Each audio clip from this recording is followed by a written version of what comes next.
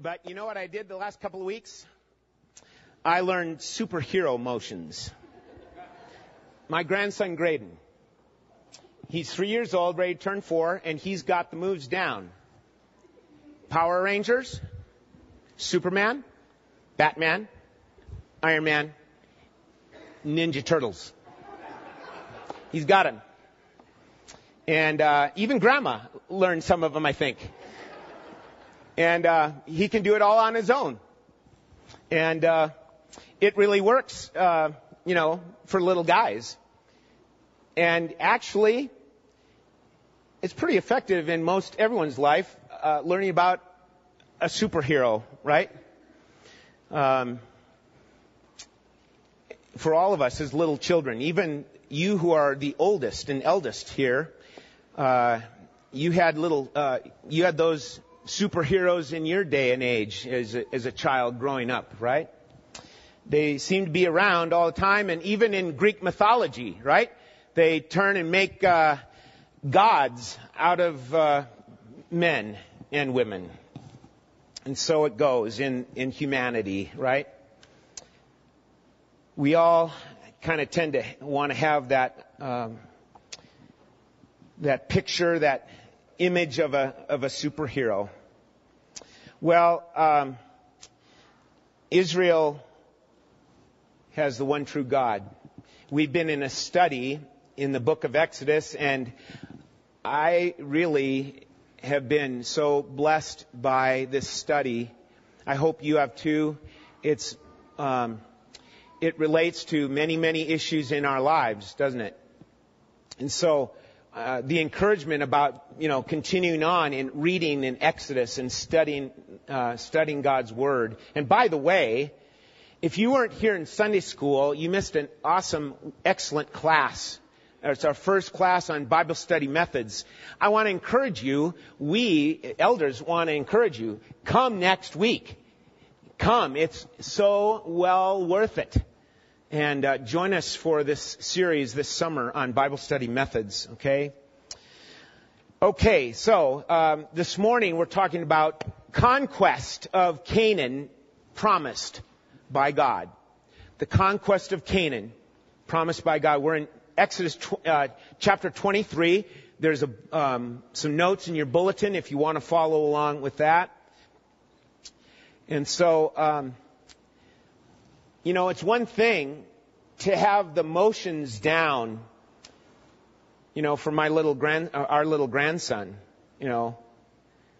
He does great at mimicking. But we aren't called to necessarily mimic as believers. We're called to take action and not just have the right motions, but have the right heart. And we're going to see some very interesting things here in this passage, I believe, that we want to be eager to receive and welcome into our hearts to help us in our walk and in our fight in this life. Okay?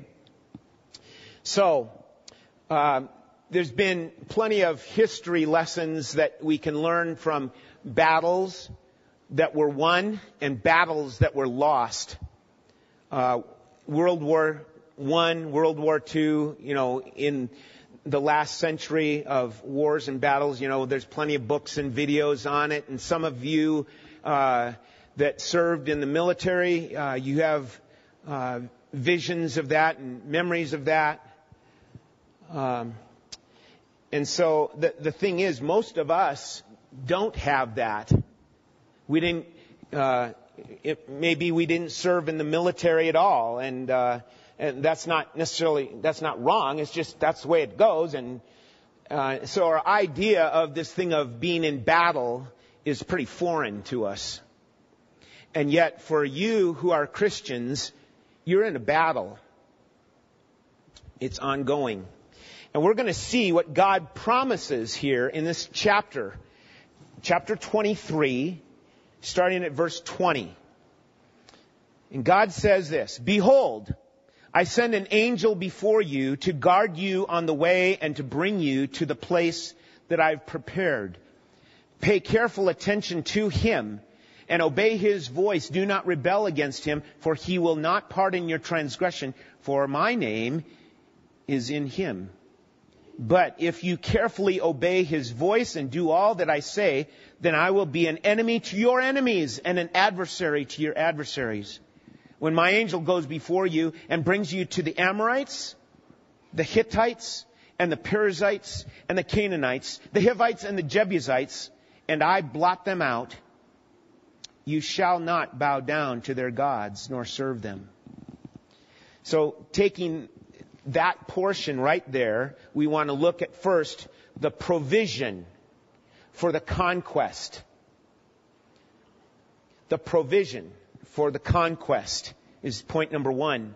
All soldiers know that to fight in any battle, they need the proper leadership, the proper equipment, the necessary provisions to be an effective soldier.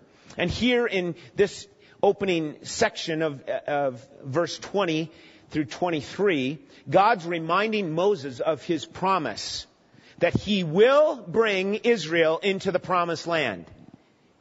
It's a given. God's promised that. He said it. I'm going to do this. We recognize the primary provision is what? And I suggest in point 1a is God's presence, the presence of God. The presence of God. In your outline it says 2, and I kind of messed that up as I sent that on to Rochelle, but it's the presence of God.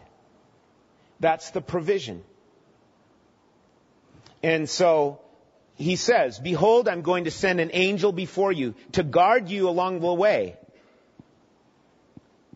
to bring you to the place I have prepared, Canaan, the promised land. But we would stop and say, well, that could mean any angel. After all, we know of guardian angels, don't we?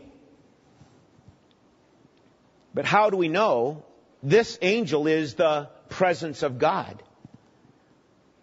The Lord says of him in verse 21, you look at verse 21, what does it say? Pay careful attention to him and obey his voice. So letter B, the emphasis is on obedience. Obedience. Then he goes on to say, do not rebel against him. For he will not, and here's a catch, he will not pardon your transgression. Now that's not any old angel. That's now dealing with something that only God can do. So this is not just any angel.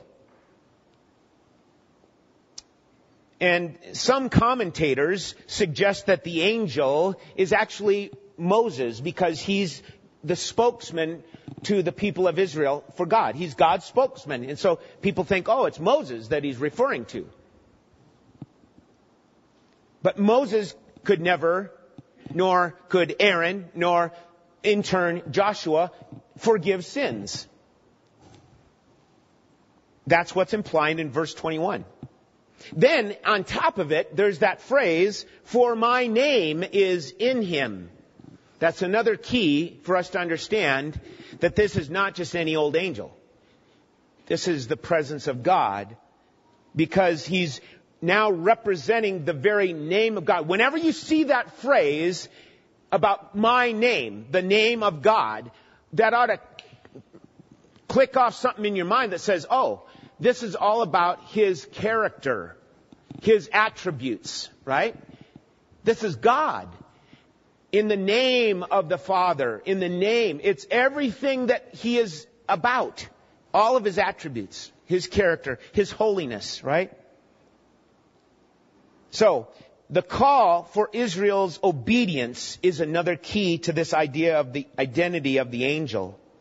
Also, just jot down this reference. It's a great cross-reference. Joshua chapter 5, verse 13 through 15, where Joshua had led the people in, and they're getting ready to go in to Jericho, and who shows up? Joshua is off on his own, and who shows up? The commander of the Lord of hosts. Sword drawn. And what does Joshua do? He bows down. This is no ordinary angel. This is the pre-incarnate Jesus, the pre-incarnate Son of God, that's showing up on the scene.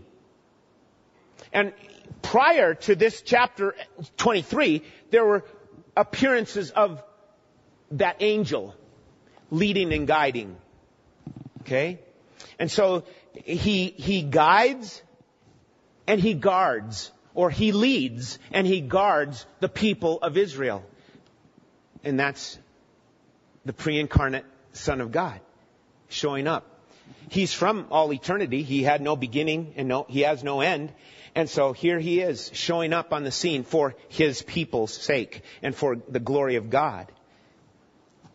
Now, stop and think of this. This is what God wants. When we talk about the emphasis here regarding the provision of the conquest, the key to it is God. There's the presence of God. But what's the condition? Letter B, 1B, is obedience. That's the condition to it. God is the one who wants control of Israel. That's what he's suggesting, that's what he's implying, that's what he's commanding, that they obey him. That through all that they face, they understand that the battle is the Lord's. That's a key phrase for us in a passage like this. The battle is the Lord's. And they do battle. And again, we get back to this concept of war. And, we'll talk about that in a little bit. But the best way for God to have control over his people, over our lives, is when we, one of our favorite hymns, when we trust and obey. You can finish it, right? For there is no other way to be happy in Jesus but to trust and obey.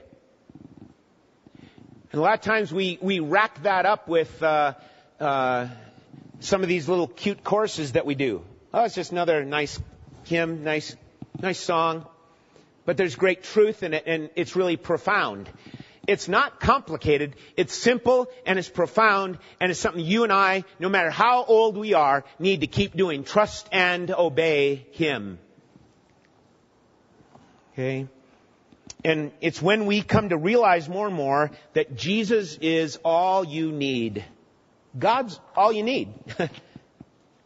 So that's the provision for the conquest. It's God himself. He's the provision for us in our struggle, in our battle, as he was with Israel. Number 2, the priority for conquest. The priority that is evident in this passage is true worship. And I say true because we need to zero in on this, because there's all sorts of ideas, all sorts of variations on what worship should be. It needs to be true worship. Okay? And the more they, Israel, and the more we, Christians, and the Church of Jesus Christ understand true worship, the more we will grow and mature in our walk of faith. And the more we will advance the mission of God in our midst. Do you understand that? Israel was called to do the mission of God. They weren't just rescued and now comforted and given, all this property. They were to be a light to the nations. And that's why we've got all these rules and precepts and ordinances that the people of Israel are given for their social government, for their civil government, as they now function as a different people. And a lot of people don't get that. They say, man, all those rules, well, we don't understand the cultural aspect of what they were now involved in. All the nations around them were pagan nations. But here's the one true light shining through the people of Israel. So, under the priority of the conquest, which is true worship, letter A, under number 2, is the loyalty and focus of true worship. The loyalty and focus of true worship. He starts by saying, in verse 24, get my spot there. You shall not bow down to their gods, nor serve them, nor do as they do, but you shall utterly overthrow them and break their pillars in pieces. Like, whoa, that's pretty stringent and rigid and wrathful and all that kind of stuff. Why don't we just, work a compromise here?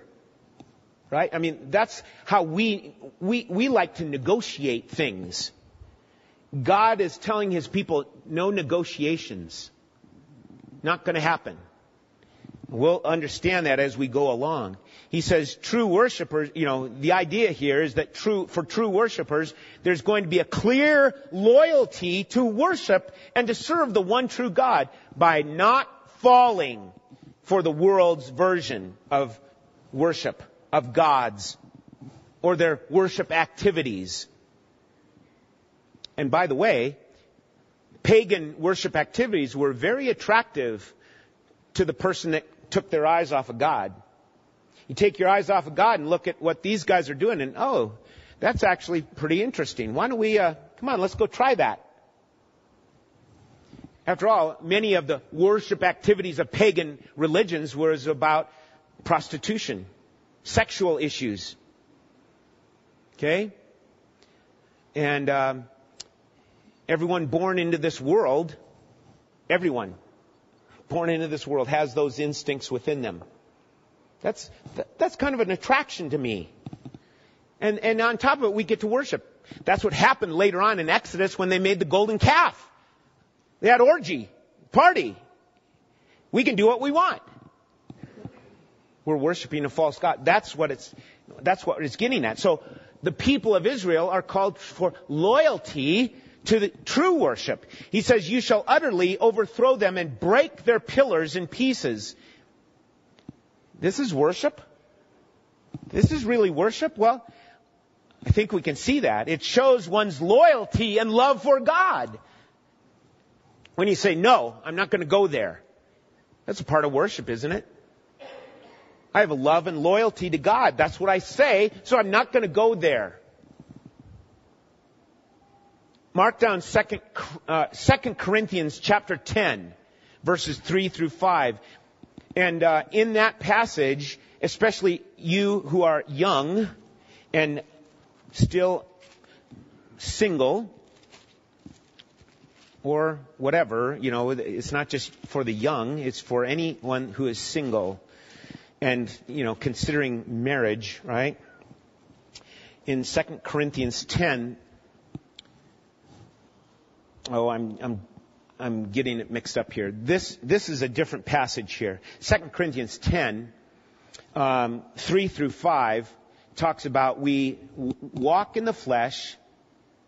We are not waging war according to the flesh, for the weapons of our warfare are not of the flesh, but have divine power to destroy strongholds or fortresses. Okay? Now, I'll hopefully remember that other verse.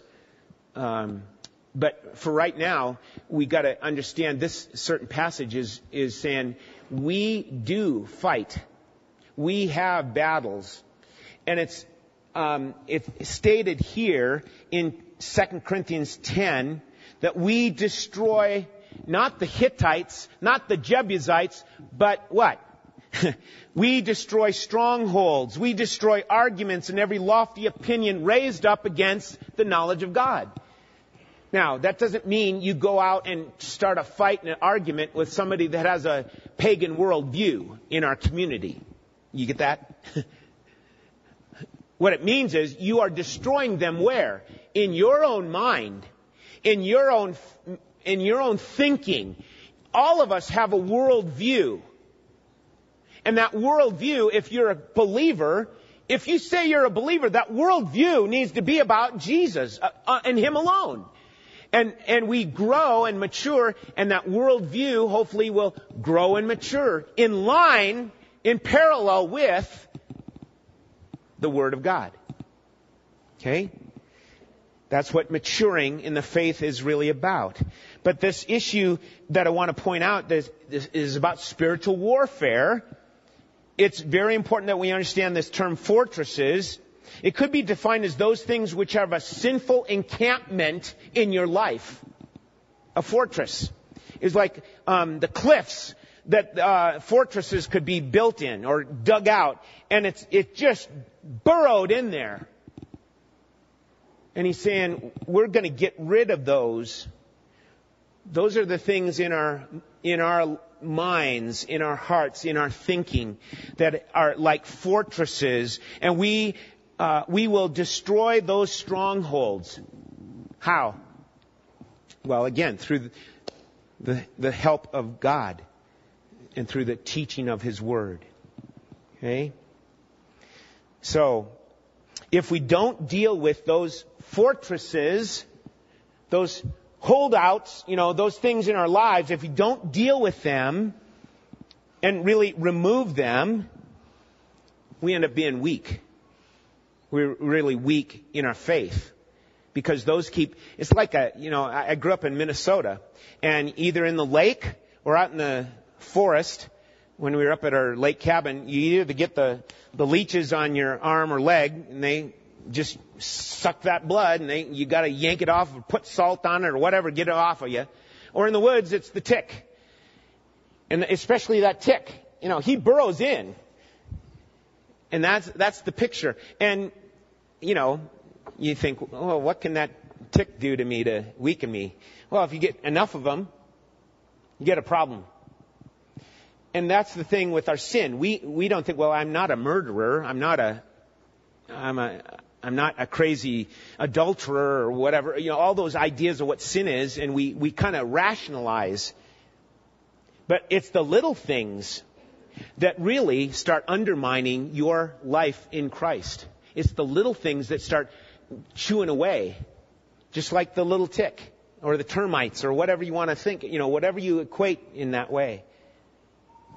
So, there's also an aspect of focus on our worship. The Israelites were not to allow false worship practices to gain any hold or any stronghold in their lives in any way. What we see from that is the issue of what I mentioned before, a worldview. What kind of worldview do you have? How do you make decisions? In basic areas of everyday life. And a lot of times, people that grow up in church and go to church all the time never take time to pray about a financial decision. Why? Why is that? Well, there's a certain worldview that they're living by. And it doesn't involve the centrality and lordship of Christ. Because I go to church. That's all that really matters. I'm a religious person. And I like to sing, or I like to do that. See, you're missing the boat. Christ wants lordship of our lives. Everything about us. All the way around. The little things and the big things. And many of you have testimony about those little things that you have committed to the Lord in prayer, and He's answered. And you're saying, praise the Lord. Thank you, God, for how you work in our lives. And there's a sense of a real relationship there. Not a sense, but an evidence of a real relationship there. So this is the priority for Conquest. And letter B is the blessings. Here's the results of true worship. Look at 25 and 26. Verses 25 and 26. He will bless your bread and water. He will take your sickness away from you. None shall miscarry or be barren. I will fulfill the number of your days. That's pretty amazing. For the first part of it, that is awesome, divine health care. Other societies couldn't boast of that. You know that? Other nations could not boast that. And the problem with Israel? They failed in their obedience. And guess what?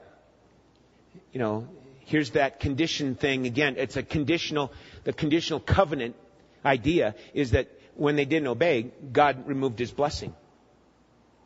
God even sent them into exile because of their disobedience, etc. So, the priority of the conquest is worship. And that issue, listen, that's not for a Sunday morning. That's for every aspect of our lives, is that we are true worshipers. And we worship according to the Scriptures, not according to opinions. We worship according to the Scriptures. Number 3, we move on to verses 27 through 31. We see the promises for conquest. The promises for conquest. Look at verses 27 in Exodus 23, verse 27 through 31. I will send my terror before you, and will throw into confusion all the people against whom you shall come. And I will make all your enemies turn their backs to you. I will send hornets before you, which shall drive out the Hivites, the Canaanites, and the Hittites from before you. I will not drive them out from before you in 1 year, lest the land become desolate and the wild beasts multiply against you. Little by little, I will drive them out before you until you have increased and possess the land. And regarding the land, verse 31, and I will set your border from the Red Sea to the Sea of the Philistines, and from the wilderness to the Euphrates. For I will give the inhabitants of the land into your hand, and you shall drive them out before you. Okay? Here are the promises of God about the conquest. Here's how He's going to lead. Here's how He's going to accomplish His good work. Letter A, with a powerful takeover. It's not just a nice soft takeover. It's a powerful, intimidating takeover. I will send my terror before you and before them. Okay? I will throw into confusion all the people against whom you shall come. That's why He listed those different nations. All those were small nations in that vicinity, in the promised land. And it shows this powerful takeover in verses 27 through 28 really shows what God thinks of idolatry. It wasn't just in the Middle East. It was really spread everywhere, wherever there were nations. Idolatry was going on. Why? That's what people do. Without God, that's what people do. So those nations that were in the European nations, what we know of Europe, that location, well, idolatry was going on there. You know, further east, idolatry was, wherever there are people, idolatry was going on. Until what? Until the Spirit of God works to illuminate and to convict and to bring true worship. Okay? That it's only in Jesus. But it shows what God thinks of idolatry. It shows what He thinks of rebellion. It shows what He thinks of rejection. It shows what He's concerned about is He wants Israel to destroy the enemy. And again, we have a really hard time accepting that kind of thing. What's the motive there? What's behind it all? God's just angry with the people and He's biased towards Israel? I mean, he really likes Israel and they're his little pet. He's going to protect them. What is it? What is it? God's holiness and God's glory. That's what it's about. And that the effect of His work in the people of Israel to make a difference in this world. That was the combination. God's glory, God's holiness, and God's work in His people. Okay? So that's the powerful takeover. But letter B, 29, in verses 29 through 30, you see it's a wise takeover. Kind of like a gradual thing. It's not immediate and boom, they're in. No, it's a wise takeover. Verse 29, I'll not drive them out before you in 1 year, lest the land become desolate and the wild beasts multiply against you. Little by little, I will drive them out before you until you have increased and possessed the land. It's not like they had a whole, crew of guys in Humvees driving over the desert and, getting in control of the land. They're still pilgrims walking through, journeying through. And then it's not just a wise takeover, it's a letter C, a vast. It's a vast takeover. If you can visualize a map of Israel in your mind, you know that Israel is like the size of I don't know, Massachusetts, or, it's not a huge land mass. You can travel from one end to the other, to the north to south, in a few hours. It's not large at all. That's what we know. But what does God say? What has God given as a promise? Do you get what he's saying here? He's saying, from what? From the Red Sea. Wait a minute, where's that? That's down near Egypt. All that land that they are moving through, down near Egypt, they got all that land up to the Sea of the Philistines, the Mediterranean. Oh, that's a largest piece of land that they got. But not only that, guess what? Now he's going to stretch it out to what river? The Euphrates. That's a huge landmass. That's what God promised them. Why aren't they doing it? Why aren't they there? Why don't they own it? Disobedience. They didn't obey. God promised it, and yet here's their little land. And oh, by the way, you and I have the same problem. You and I have the same problem. Okay? And we're going to see that in a little bit. See, many of us can figure out, as it was with Israel, so it is for many, many Christians who have failed to take possession of all that God has planned and provided for their lives. As a Christian, Ephesians 1 verse 3, what does it tell us? God has blessed us with what? A little drop. No. God has blessed us with every spiritual blessing in the heavenlies. What does that mean? In the heavenlies. Every spiritual blessing in the heavenlies in Christ. But for the most part, we're all too often guilty of what C.S. Lewis wrote. Listen to what C.S. Lewis said. It would seem that our Lord finds our desires not too strong, but too weak. We are half-hearted creatures, fooling about with drink and sex and ambition when infinite joy is offered to us. Like an ignorant child who wants to go on making mud pies in a slum because he cannot imagine what is meant by the offer of a holiday at the sea. We are far too easily pleased. C.S. Lewis in The Weight of Glory. So, God's promised for the conquest. A powerful takeover, a wise takeover, a vast takeover. What does that mean for you? It's like, oh, well, that's Israel. God's promise is for you, believer, to overcome. Okay? To overcome. That brings us to point number 4. Point number 4, the partnership for the conquest. It's the partnership. You and I are called to partner with God in His work. Look at verse 32 and 33. You shall make no covenant with them and their gods. There's the warning. No covenants, meaning what? Make no agreement with them. They shall not dwell in your land, lest they make you sin against me. For if you serve their gods, it will surely be a snare to you. Well, as we can tell from this and other passages, the battle is the Lord's. It was for Israel. It is for the Christian. The battle is the Lord's. But God's people have always been on call. We're always on call for service and action.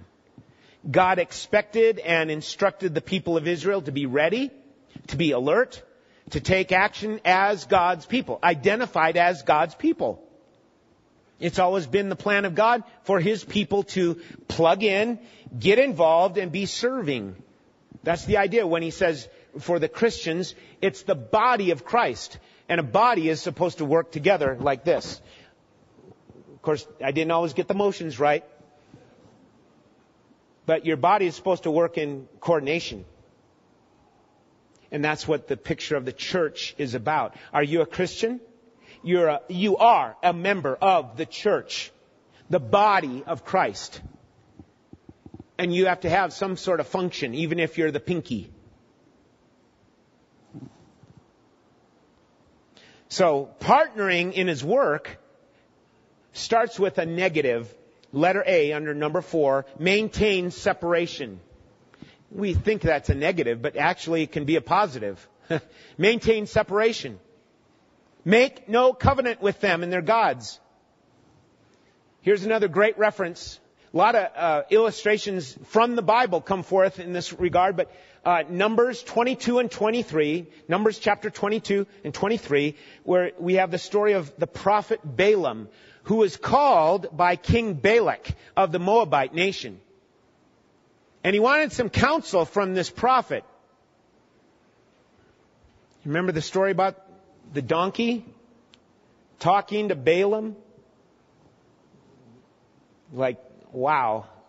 God did a miracle there in putting words in the donkey's mouth to say, Balaam, you're doing the wrong thing. Don't go there. Well, guess what? Balaam eventually gave in to the pleading of King Balak. And we have a record of it in the New Testament, not just in Numbers 22 and 23.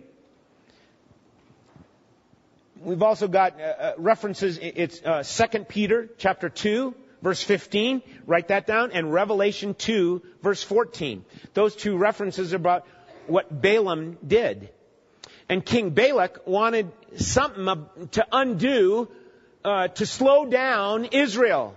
He knew Israel was coming, and they had heard reports of what Israel was doing. He wanted something to work against this nation coming, and he figured, well, Balak could help him out. Well, sure enough, Balak did. Revelation 2, verse 14, I'm going to read that one to you. This is John, the apostle, writing to the churches for Jesus, saying, here are the letters of Jesus to the churches in Revelation. Okay? And one of them in particular says this, Revelation 2, Jesus says, but I have a few things against you. You have some there who hold to the teaching of Balaam, who taught Balak to put a stumbling block before the sons of Israel, so they might eat food sacrificed to idols and practice sexual immorality. What was the stumbling block?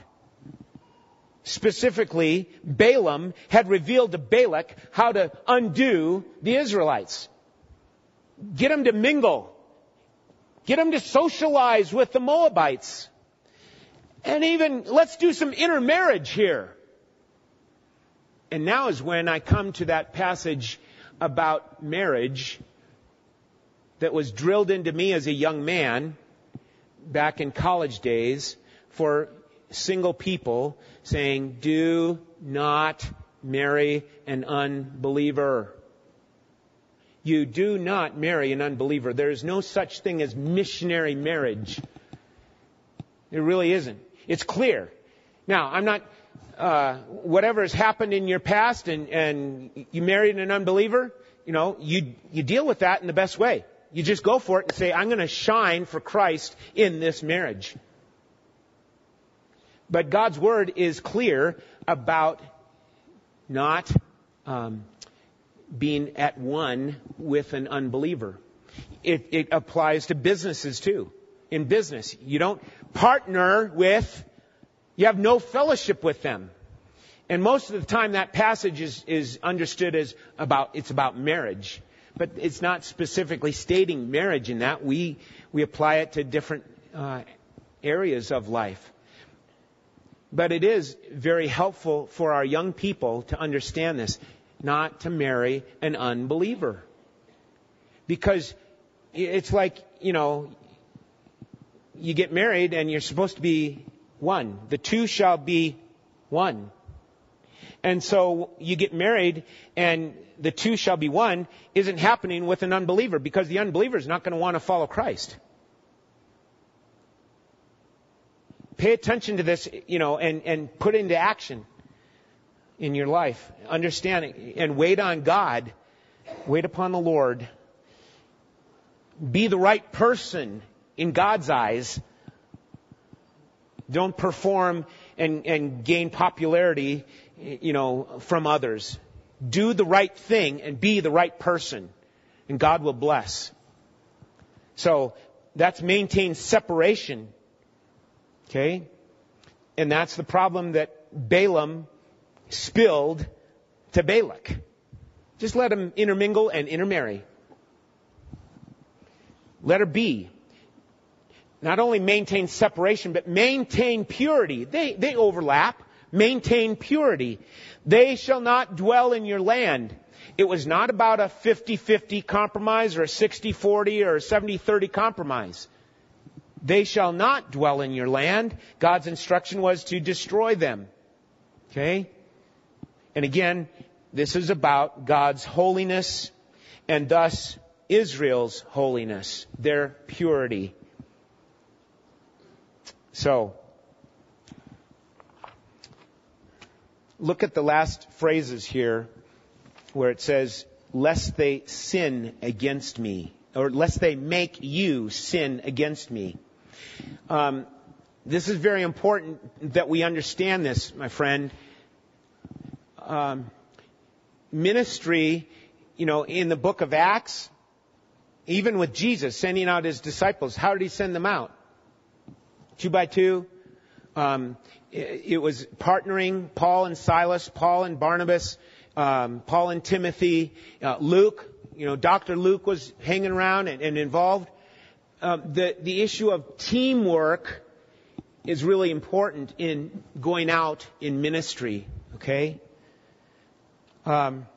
It's always harder to influence. It's always easier to be influenced. You get that? And so, I think a lot of times of our young people, they get influenced very easily. I've been here, since 1995, and I've seen way too many of our young people come through these doors, be involved in ministry, and then leave and go to a place like UNR, other schools and such, and they get kind of blown out of the water spiritually. Their roots haven't grown deep, and they start listening to professors, fellow students, the scene in the world, and they start shifting their eyes off to other things and do not stay dedicated or devoted to the Lord Jesus. And it's a sad testimony. And so that's what we're about here. That's what we want to do here, is as the roots go deeper, right? Let's do the motion. The roots go deeper. The fruit comes for all to see. What? That Jesus is the Lord of me. And it's not a friendly world out there to the things of God, to the grace of God. And so we need to encourage everyone, and especially our children and young people, about staying true to the Lord in their lives. Then it says, for if you serve their gods, it will surely be a snare to you. Okay? An entrapment. It wasn't merely an Old Testament problem, because it's very easily shifted to our day and age right here, right now. The things that we get entrapped with, the old chains that we go put back on, that's a ridiculous statement. But in some cases it's true. A Christian, will give in to the temptations, and it's in essence as she or she is putting the chains of sin back on them. The chains that Jesus broke and set you free from. These are some of the entrapments, the snares. What do you get ensnared by? And for most of you, it's nothing, major. It's because most of you have been going to church all of your lives, and you've been walking with the Lord. And so we think, well, there's nothing major in my life. But yet, again, there's little things that nip away at you, that try to trip you up. Watch out for that and identify them. And it's easy, we say, oh, it's just old habits. It's just the way I am. And we rationalize. You thought, well, and here's the statement we all know so well. Well, no one's, isn't that a safe place? No one's perfect. True. But you know how God sees you? If you're a believer, God sees you as perfect. Flawless. He sees you as flawless. Why? Because of Christ. Not because of you, but because of Christ. So my desire in my life needs to go where? Towards perfection. I'm not going to make perfection, but I want to grow in that way. That's the direction of your life, is it not? And so we say, Lord, please strengthen me and help me in this way. And, people rationalize also by saying, oh, there's nothing wrong with doing it again. I know I'm forgiven. Shall we continue in sin that grace might abound? What's the answer? May it never be. May it never be. And so, I tell you, it's so good. We've been gone for a while. It's so good to be back home and to be encouraged. No one's come up to me specifically to encourage me, but just to be around you folks again. And yesterday, the work day, it was great. And thank you folks for that. We're here with the work day, it's getting set up. Doesn't this look great? Yeah, they aren't life size. Good for us, right? But it's okay. It's a good job. There's just a lot of encouragement in this. And I think that's what we want to wrap it up with here's point number 5, moving on in the conquest. As we close it here with this, we need to understand moving on in the conquest is exactly what the Christian life is all about. Do you go through point number 1, go through point number 2, 3, and 4. That's what the Christian life is all about. Who's your provision? It's Jesus. He is your provision. You need nothing else. Yes, you need to work. Yes, you need to go to the grocery store and pay the bills and all that. We get that. But Jesus is all you need. And like the people of Israel were headed to the promised land, that was a picture of going into their rest. Was it not? That's the idea of going into rest. We're done wandering. We're done in slavery. We're going into rest. What is it for you, Christian? Is it constant checklist? No, it's Jesus. Jesus is your rest. Will you let that simmer? Jesus accomplished it all for you. And yet, yes, there's still the issue of partnering with Him. Not for the purpose of gaining acceptance. You're already a child of God if you've come to faith in Christ. But it's still the issue of I'm not just waiting to go to heaven. I'm involved in ministry, in joining in with what God is doing. Okay? So moving on in the conquest is what the Christian life is all about. But for many, I understand, and most of you do understand this, there might be those who feel like it's futile. I'm feeling like I can't win. And many of us have felt that way. I just can't win. I'm forever this way. I can't overcome.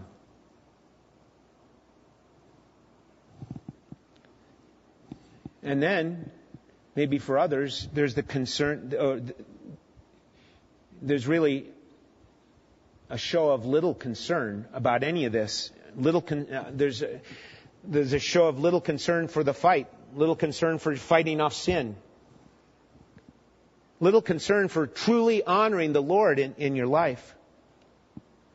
Really little concern for trying to show a difference of being a Christian. After all, I'm saved, I'm forgiven, I'm going to heaven. kind of push it aside. God didn't save you for that purpose. God saved you to get you involved, to get you active, to get you serving, to get you shining as a light in a dark community called Fallon, Nevada. And then there are those who know of the struggle and have been stung by the issues of death and loss and hurt and pain. And they know of the source of their strength is in Jesus. Okay? That's the key. It's not that we're making perfect Christians. Good grief. What a thought. What a ridiculous thought. We don't. But we want to edify and build Christians so that they know that they are weak. And they know where to go regarding the source of their strength is in Christ. They're like, it's like learning more and more of the scriptures. And when you come across a passage like 2 Corinthians chapter 12, verses 9 and 10, write it down. 2 Corinthians chapter 12, verses 9 and 10, where Paul writes and says, and he has said to me, who's that? Jesus has said to me, my grace is sufficient for you. Again, if we let that sink in, a lot of times we're thinking, I've not lived in that kind of a way. I've not lived in that way. That I acknowledge that His grace is sufficient for me. I've been behaving in such a way that I'm trying to gain popularity or gain acceptance or whatever from God. Look at me, God. Look at what I did. Or even, the fear of people. I want to perform for people, and that's really the fear of man. He says, my grace is sufficient for you, for power is perfected in what? Weakness. Most gladly, therefore, I will rather boast about my weaknesses. What a flip and a turnaround from the things of the world. The world says, you be you and you be strong. You can do it. You can do it. All that. And it's a subtle twist and perversion of what the Bible says. I'm going to boast about my weaknesses. Why? So that the power of Christ may dwell in me. For when I am weak, then I'm strong. Jesus then is your strength, Christian. He is your strength. He is your hope. He is your joy. He is your all in all. He is sufficient. Okay? He is all you need. He's God. What kind of God is He? Okay? So, to move on in the conquest, believers do well to know more and more of what Christ has accomplished, so to equip us for the walk, so to equip us for the battle that we face each day. And the battle, again, I like to, run through that list of nations. The battle is not against those nations. It's not like you got to go face the Hittites today. You have to go face sin in your life today. You have to battle sin. If you're a Christian, you've been pardoned. You've been set free and no longer guilty. You are now forgiven and pardoned in Christ. And yet the sin is still there. The presence of sin is still there. The penalty is wiped away. Yeah. The presence of sin is still there. Okay? And you and I still do battle with it today, tomorrow, and each and every day. But will you stop and recognize this and this is the last passage. It's Romans 8:37. Do you know what, without looking it up, do you know what you are in God's eyes in Romans 8:37? You better get to know it. You need to know it. In regards to the battle, you're an overcomer. You're a super conqueror. I love it. It goes right in with my grandson Graydon. He knows the motions for the superheroes, but guess what? His sin is showing up more and more and more as a little guy. Do you know? You get that? His sin is coming forth more and more. Even though he knows the motions of a superhero, he's still got a sin problem. You might know the motions of our superhero Jesus, but you might not be living it out in your life. And that's the idea that he has called us to, Christian, is to grow, is to move on in this conquest that he has accomplished. The battle is the Lord's. So, be honest with yourself right now. Be honest, really honest. What do you think has ensnared you? What's been conquering you? What kind of sin enemy are you battling? Is it bitterness? Do you battle gossip? You battle slander, anger, depression, coveting, idolatry. All of us have a problem with that. And so in some ways, there's still those little fortresses burrowed in that we need to say, no, I'm going to pull that out. I'm going to relinquish it. I'm going to release it. I want to trust God to help me move on and grow in faith.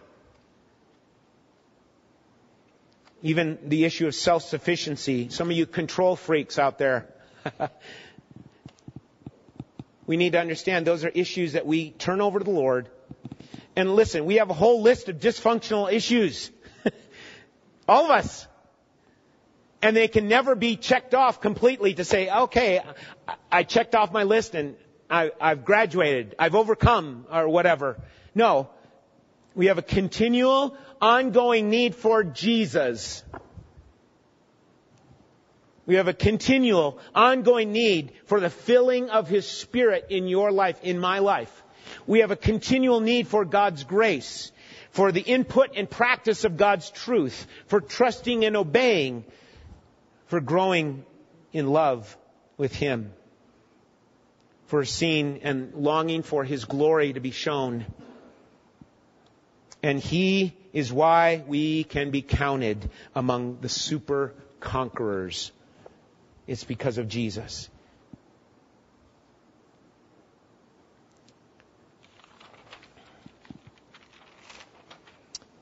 So, I want to have you just stand with me right now. We're closing that up.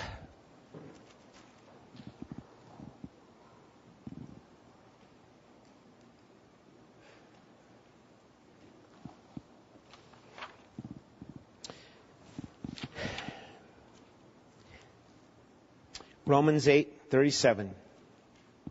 In all these things, we are overwhelmingly conquerors through Him who loved us. I emphasized overwhelmingly. You know what the key word is? 2 key words. Through Him. Through Him. Because He has loved us. So, today we go and we recognize the battle. And that the battle is the Lord's. Let's pray. Thank you, O God, for how great you are. Lord, we confess that so often we minimize you and maximize ourselves or our situations. And we want to magnify you. As John the Baptist said, we want to decrease and we want Him to increase. Help us with that, dear Lord. Please do your good work in our lives to form Christ in us more and more and more. Thank you that Christ is our great conqueror, our great victor, our perfect Savior and our perfect leader.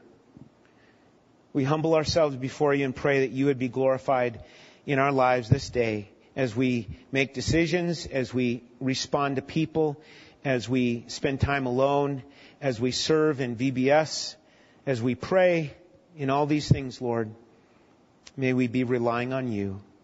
Thank you, Lord, for these dear people. Thank you for your good work that you will continue doing. In Jesus' name, amen. Amen.